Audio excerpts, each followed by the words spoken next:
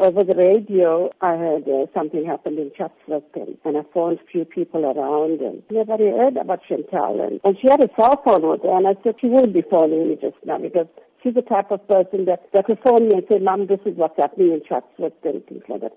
And I never got a call. So I went off from work and didn't see Chantel anywhere, so I got to the place, to the club, to the Throb, and when I got there, they said to me, if you didn't hear from your child, please go to the police station, and there's names of the kids there, and you can have a look. And I looked on the list, and Chantel's name was never to be found, and must have stayed the National Recounts Hospital.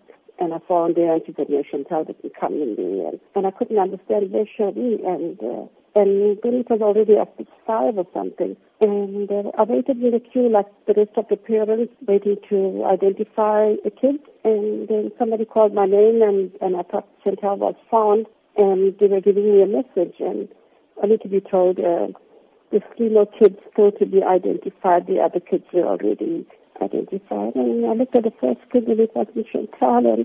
And I looked at the second kid, and of course it was Chantel. And it was too much. Losing a second child in 4 years. You can't believe it. That it's like reading a book or, watching a movie, the way the whole thing played out for me. And let's talk about their legacy, the legacy of those children. Today is a day where a lot of people will be reflecting. And what would you like to say, specifically about their lives and even their memory today? I think we all must learn from what happened. I know some of them have very short memory of what happened. Some of them can't remember what happened. Some of them are very young when it happened. But I want to say to the kids, the youngsters of today, be responsible. Know your whereabouts. When you walk into a place, watch what is happening, what the adults are doing.